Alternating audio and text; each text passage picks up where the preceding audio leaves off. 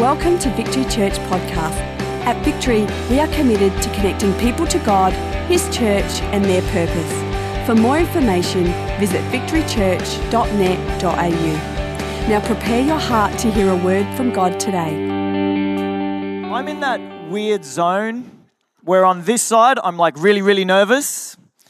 And on this side, I'm really excited.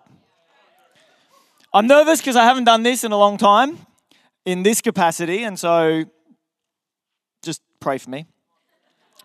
But I'm excited because I know what I'm going to share on tonight. And I believe in what I'm going to share on tonight.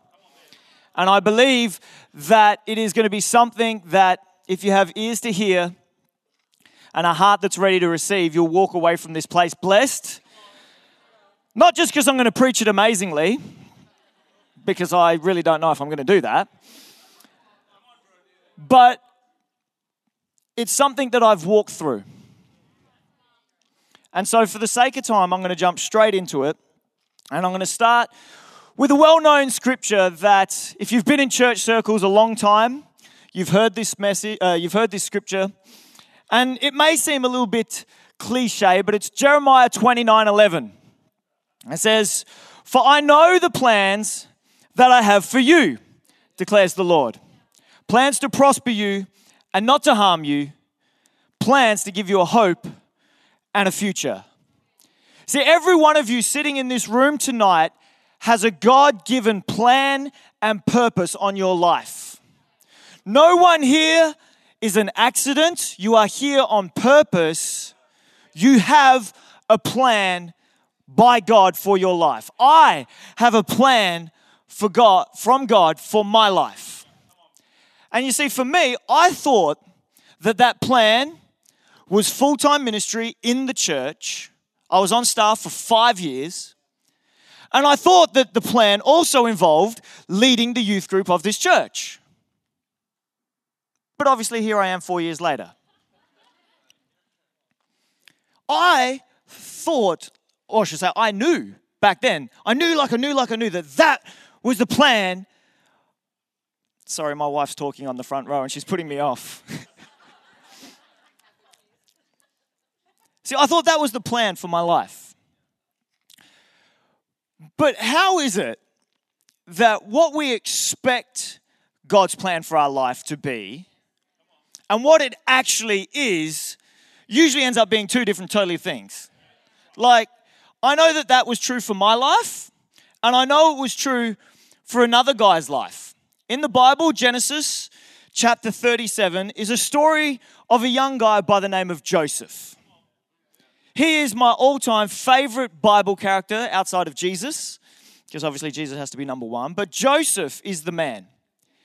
For the sake of time, I'm not going to read the story, but if you could, go home, bit of homework, go home, read Genesis chapter 37 through to about 42, and you will be blessed, and you will see why this young man is my hero. And I want to look into his life tonight and see about some of the things that I've learned in my life and what is in his life. And so just to give you a little bit of background of his story, Joseph, at the young age of 17, gets a dream from God.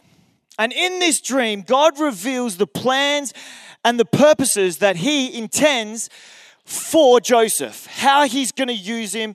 In the dream, he says that, you know what, you're going to be used mightily in the land. You're going to have nations come and bow down before you. I'm going to use you powerfully to not only impact the nation of Egypt, but the nations of the world. And through you, I'm going to save millions of people's lives. How many know at 17, that kind of information, no 17-year-old's going to keep that to themselves. And so he does what every 17-year-old probably would do, goes to dad, brags to dad about how God's going to use him to save the world. And dad's not impressed. But then he goes to all of his older brothers and says, guess what? I'm going to rule the world. And you're going to bow down to me. As you can imagine, older brothers, not that impressed either. As a result, the older brothers develop a little bit of a bad attitude towards Joseph. Joseph then finds himself on a mission from his dad going to see his brothers. Because of his brothers' bad attitudes towards him, they end up selling him into slavery. And so the story goes, there is Joseph cramped up in this little wooden cage on the back of some slave driver's cart heading into Egypt. And as you can imagine, you could probably excuse Joseph for at that point in his life asking the big question to God, what the? On one hand, you've just said, I'm going to rule the world. I'm going to help save millions of lives. And yet here I am in a cart getting shipped off to Egypt as a slave. What the? How many of us know that, like, really what we expect God's will for our life to be, for him right here, right now, that wasn't what he was expecting. And so the title of my message tonight is this: what to expect when you're expecting ... God's plan for your life. Okay, I'm not talking about pregnancy. As a man, I do not feel qualified to share on that. And so tonight I've got 3 T's for you. If you're taking notes, which I trust you are, because I believe that God's going to speak to you tonight. And if God does speak to you, how are you going to remember what it is that he's saying to you if you don't have something accessible to be able to write down those God thoughts? So if you're taking notes tonight, I've got 3 T's for you. And they're truths or trials or tests, whatever you want to call it. But just then I just listed off 3 T's and I thought that was pretty cool.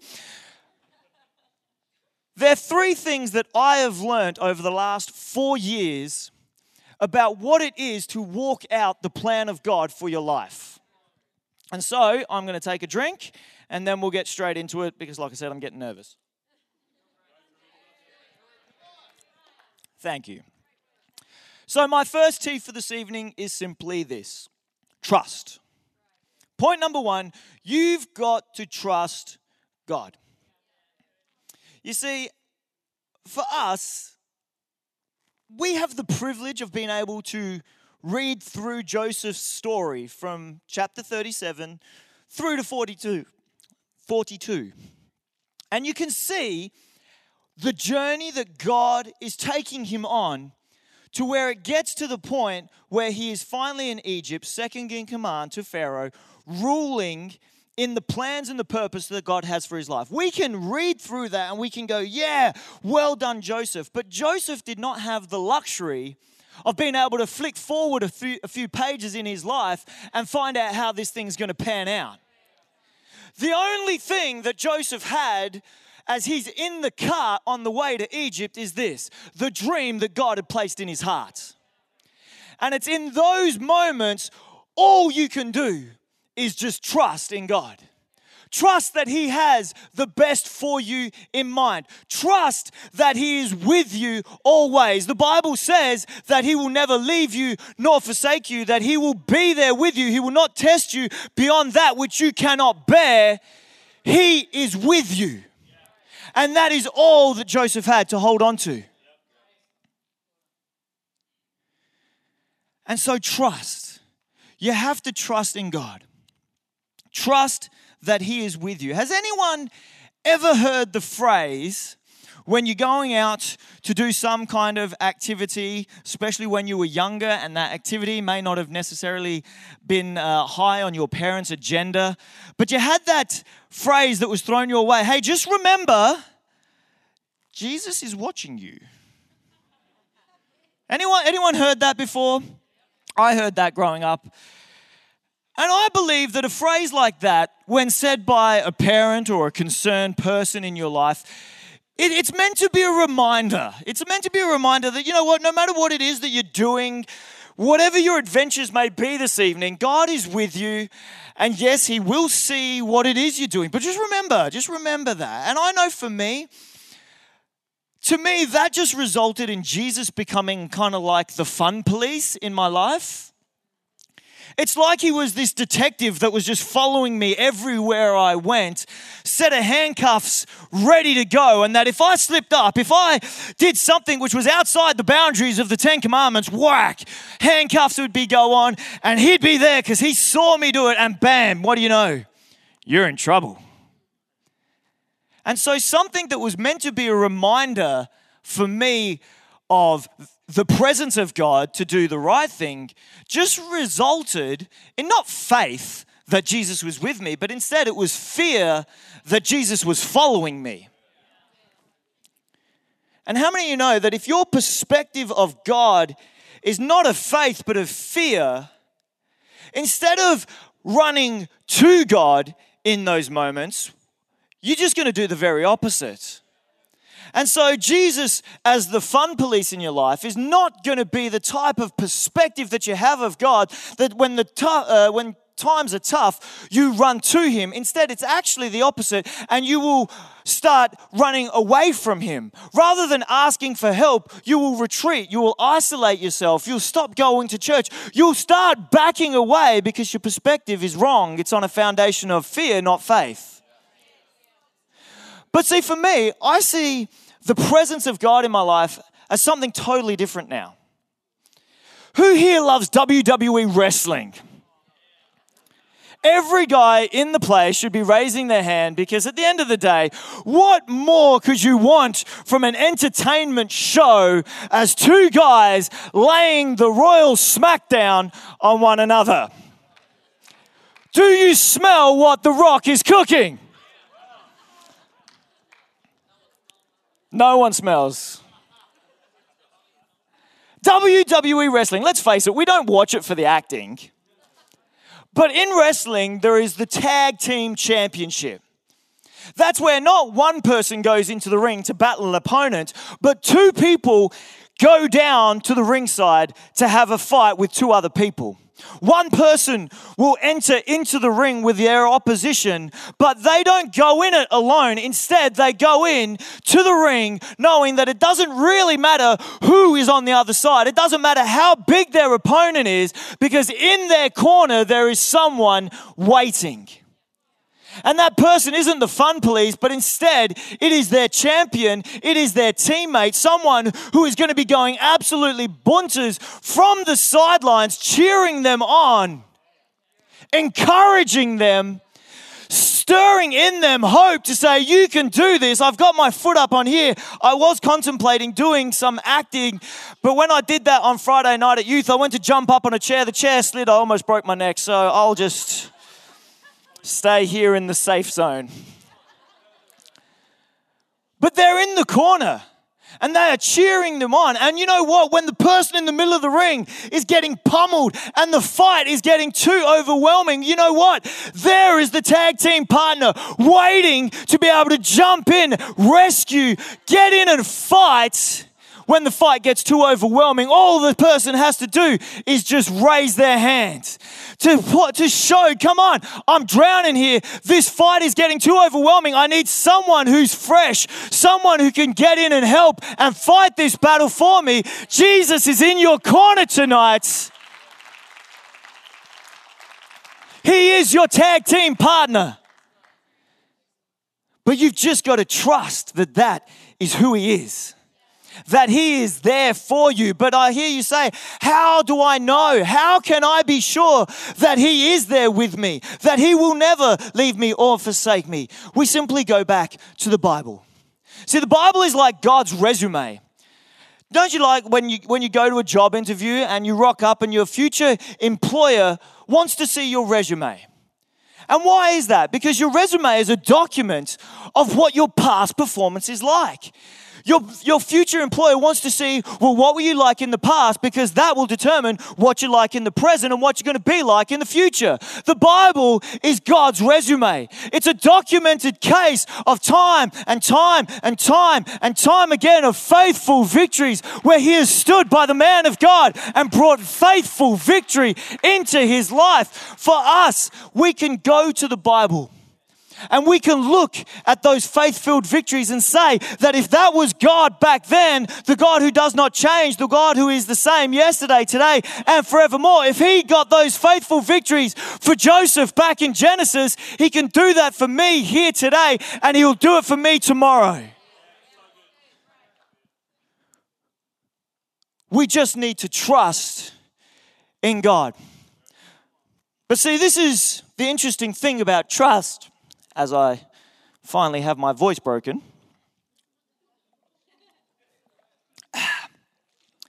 Your trust will be tested. You see, trust is only proved when the pressure is on. And so here I am tonight, coming to you with a word, and I've got to sit here and tell you that you've got to trust in God. But your trust will get tested. For me, it got tested today. Here I am, getting ready to preach this message tonight, talking to you about how you've got to trust in God. This is not a game. This is real. 3:00 this afternoon, I get a phone call saying your dad's getting loaded into an ambulance and he's getting rushed to hospital. Yay! Fun times. I've got to preach to the whole church about trusting in God, and I'm getting a phone call saying that my dad's probably in the hospital right now having a heart attack. What am I going to do? You know what? I do the one thing that I can do. I can't go down there and fix it. I'm not a doctor. All I can do is the one thing that I can do, and that is trust in my God. Trust that He will be there. Why? Because I've got a Bible that tells me that I can trust Him. I've got a Bible full of stories where God takes things that are totally out of our control, but they are in His control, and He will come through. Never give up on God, because He won't give up on you. See, I wish I had an iPad, because it would be so much easier than trying to flick around some pages, but I don't. I did actually have one. The youth guys got together and they thought that they would bless me by getting me an iPad, and it was so cool, except I left it in the car one Friday. Actually, it was Good Friday, going back a couple of years. I left it in the car park at church, and guess what? It got stolen out of the car at church on Good Friday. Who steals a person's iPad from a church on Good Friday? But you know what? It was still a Good Friday. So my first point is this: trust. You've got to trust in God. The second point is this: you've got to rely on God's timing. You've got to rely on God's timing. Have you ever had a meme moment in your life? Who here knows what a meme is? A meme is a moment that's caught on film or caught on captured on photo, to which then someone will then take that moment and they will add their label to it. Could you imagine the memes that would come up in Joseph's life? You know, here he is, the big man of God, getting the dreams that he's going to one day rule the world, and yet here he is stuck in prison, sold into slavery.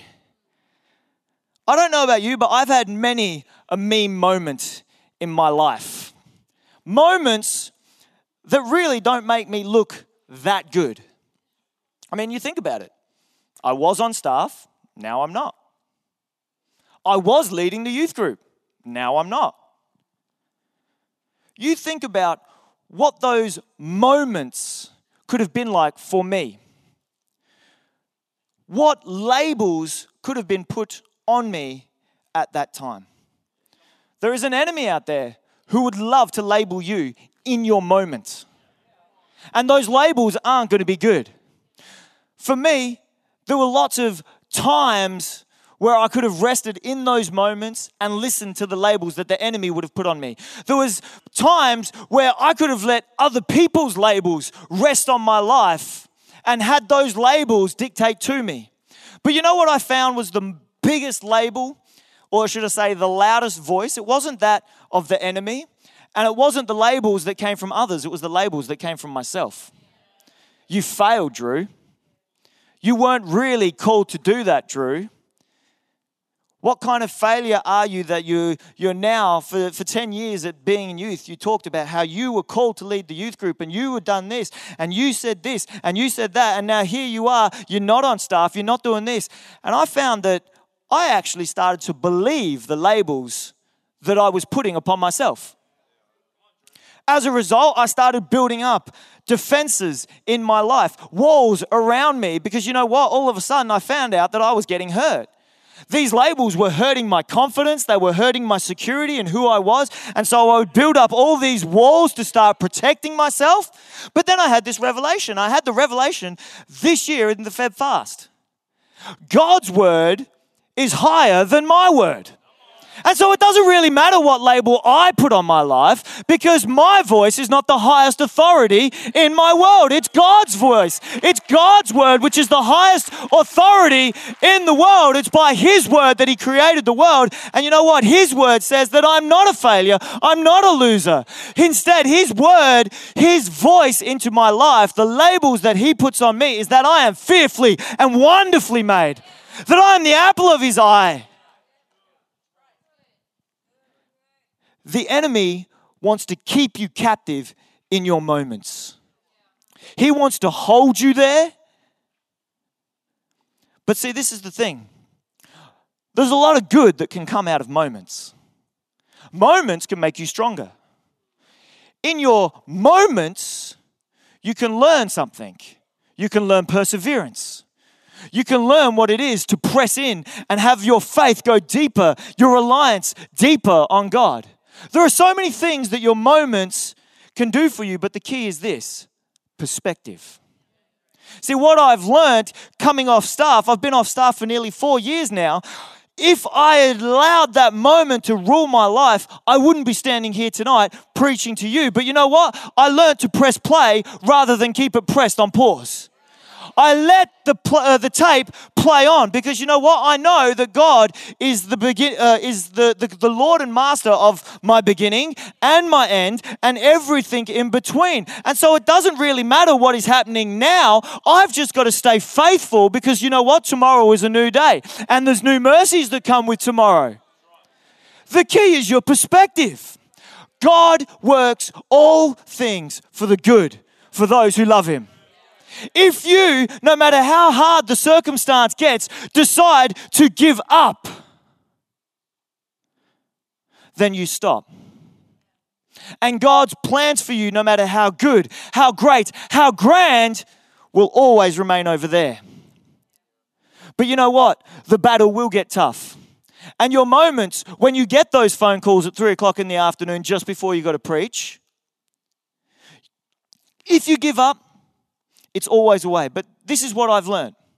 No matter how small or slow my movement is, in those times, I'm still etching my way closer and closer and closer and closer to the plans and the purpose that God's got for my life. It does not matter where you are at now. It's what is coming your way. Press play, don't press pause. See, this is the interesting thing about Joseph. Joseph received his dream at age 17. He didn't get put in charge of Egypt by Pharaoh till he was 30 years old. 13 years he had to just keep faithfully trusting in God, resting in God's timing, not looking at the circumstance and letting the circumstance dictate his faith in God. Because this is the thing. He's sold into slavery. He was put into Potiphar's house as a slave. Things happen as a result. He gets put in prison. But you know what? He kept trusting in God. He kept resting in God's timing, because he knew that the God who promised the plan for his life was faithful. So point number 1, you got to trust in God. Point number 2, you got to rest in His timing. And point number 3, these are the things I've learned over this time, is you got to work together. Trust, timing, and together.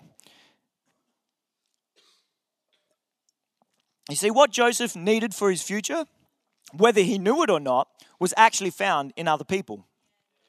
As you read through the story, Joseph's brothers were used by God to position him to get to Potiphar's house. Whilst in Potiphar's house, he was being chiseled away by God as God was refining his character. From Potiphar's house, he went into prison. And the prison guard was used by God to position him to get to Pharaoh. And Pharaoh was then used by God to promote him to the position of ruler of Egypt. All these things were found from other people, but were essential and crucial for Joseph to have his plan or God's plan fulfilled in his life. Most of what God has for you is found in others. And so you got to work together. You got to work together with the people that God put in your life. See, working together does so many things that being isolated can't achieve. Just the other week, Chris spoke an amazing message on faith. And in that message, he talked about the 4 friends that grabbed the paraplegic and took him to Jesus. And it said, as Chris said, that it wasn't the faith of the man who got his healing. It was the faith of the 4 friends. See, when you work together, what you are doing could be for someone else. You could be standing in faith for someone who can't stand for themselves. But if you're not working together, what you can bring won't be able to make an impact into other people's life. Working together is a generational thing. See, here I am getting absolutely blessed by the words that Chris spoke over me and Kel's life. But you know what?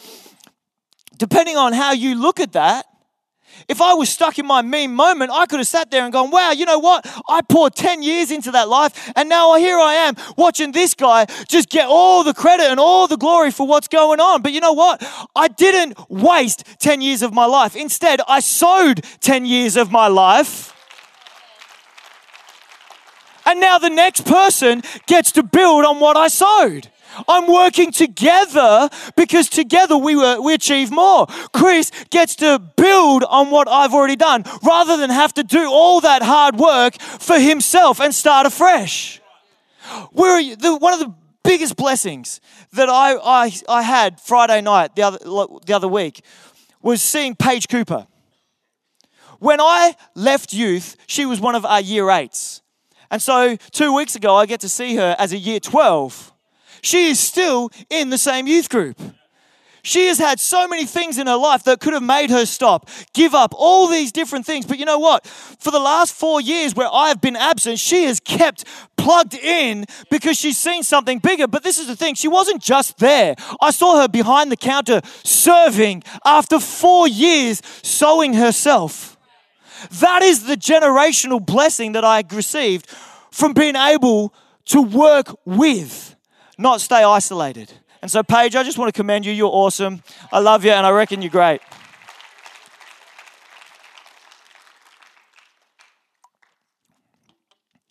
So, working together. The pros far outweigh the cons. But see, the thing is, there is cons. There is a catch to working together with other people. I said to before that Joseph was in prison. While he was in prison, there were 2 other people that were put in prison with him. One was a cupbearer, one was a baker. And they were servants of the king, of Pharaoh at the time. While they were in prison, they both received dreams. Longs and shorts of it, Joseph was able to interpret the dreams. For the baker, it didn't turn out too good for him. But for the cupbearer, it was really good because it meant that he was going to be restored back to his position as cupbearer to Pharaoh. And so, just like Joseph had interpreted the dream, the cupbearer was reinstated back in Pharaoh's courts. And Joseph's parting words to the cupbearer was this: when you stand before Pharaoh, remember me. In other words, you're my meal ticket here. You're my way of getting out of this thing. Remember me. When you get to Pharaoh, put in a good word for me. Get me out of this thing because it's prison and I hate it here. But the Bible says that 2 years passed. Talk about disappointment. You know, when you work together with other people, there is an element of trust that you have to put in them. And then with that element of trust comes the element of risk. Will that person deliver or will they let me down? Will that person come through with the goods, or will I end up disappointed by putting my trust in them, working together with them? When you work with other people, there is always the element of getting hurt, being let down, disappointed. The 2 years that Joseph was in prison, this is the way I kind of look at the story. Have you ever thought that maybe it just took 2 years for Joseph to get over that hurt? I asked this guy to get me out of here, and he didn't do it, and he stewed on it and stewed on it and stewed on it, and then all of a sudden 2 years went past. He finally realized, actually, this is not worth stewing on. God's like, ooh, I can use you now because you finally got over it. Guess what? I'm going to promote you now and get you out of this thing. Guys, everything that goes on in your world is a lesson that you can learn something. And God is waiting there just going, will you learn that lesson? And I'm telling you, yes, there is the opportunity to get hurt. There is the possibility that you'll be disappointed if you work with others. But you know what? There is so much good that comes out of working with others. For me, over these last 4 years, rather than back off, I chose to press in. And so by choosing to work with others, I got fathered. I had people in my world that would father me through this season. They would speak to me and they would be for me what I needed them to be because I didn't have that at the present. I have found friendship. By working together with people within the life of the church, I found that I had brothers around me that I could rest on, lean on, talk to. I got challenged. The Bible says that wounds from a friend can be trusted. We talk about the hurt that comes from disappointment. There is also a hurt that comes from friends who know you, who are friends of your destiny, but they say things that you don't want to hear. For me, over the 4-year period, I had Benno in my life, and I love that man to bits. But you know what? Every time I had an issue in my life, he was the last person that I went to. Seriously, I avoided him. Isn't it funny how we know what we need to do, but we always just avoid the things that we need to do because we don't want to do them? And the reason why I avoided him was because he was the one person that I knew would tell me exactly what I needed to hear, whether I liked it or not. Most of the time, I didn't like it. But because of his friendship and the fathering that he gave to me, you know what? I became a better person. I was able to take on board the painful words, the painful wounds from that friend. But you know what? I could trust those words. And as a result, I got bigger and better for it. But not only that, when you work together, it's just more fun. At the end of the day, it's more fun. The amount of times when building this stage, there'd be a group of us here till like 11 o'clock, 12 o'clock, 1 o'clock in the morning. And you know what? It didn't become about the stage build anymore. It just became about having fun. All those things come from working together with one another. And so the question that I've got for you is, who is in your world? Who are the people in your world that you can turn to? Who are your Bennos? Who are your fathers or mothers? Who are your friends?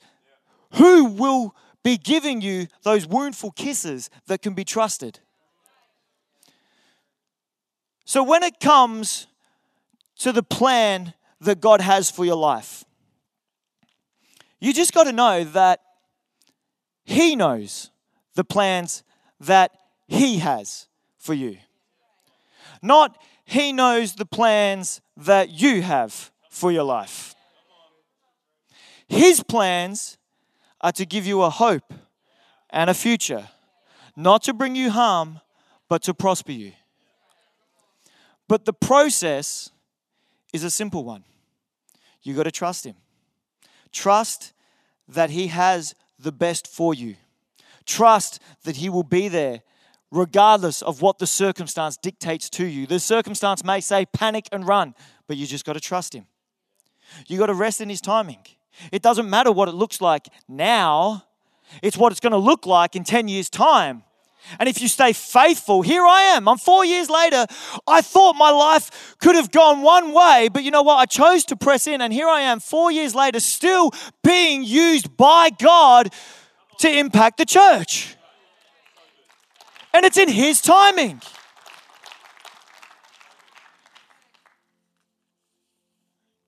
And I got to just find my last page. So God's plan for my life didn't stop when I came off staff. It was just the start of a new chapter. And like I said, here I am 4 years later, still being used by God. And you know what? In 10 years' time, I still hope I'm being used by God. This is the cool thing for me. I got 10 years up my sleeve. I'm 33 years old. I'll be 43 in 10 years' time. You know what? I'm still younger than Tony. And look what he's been able to achieve in his lifetime. I still got plenty of years left in me. Why would I want to give up? Why would I want to stop trusting in God?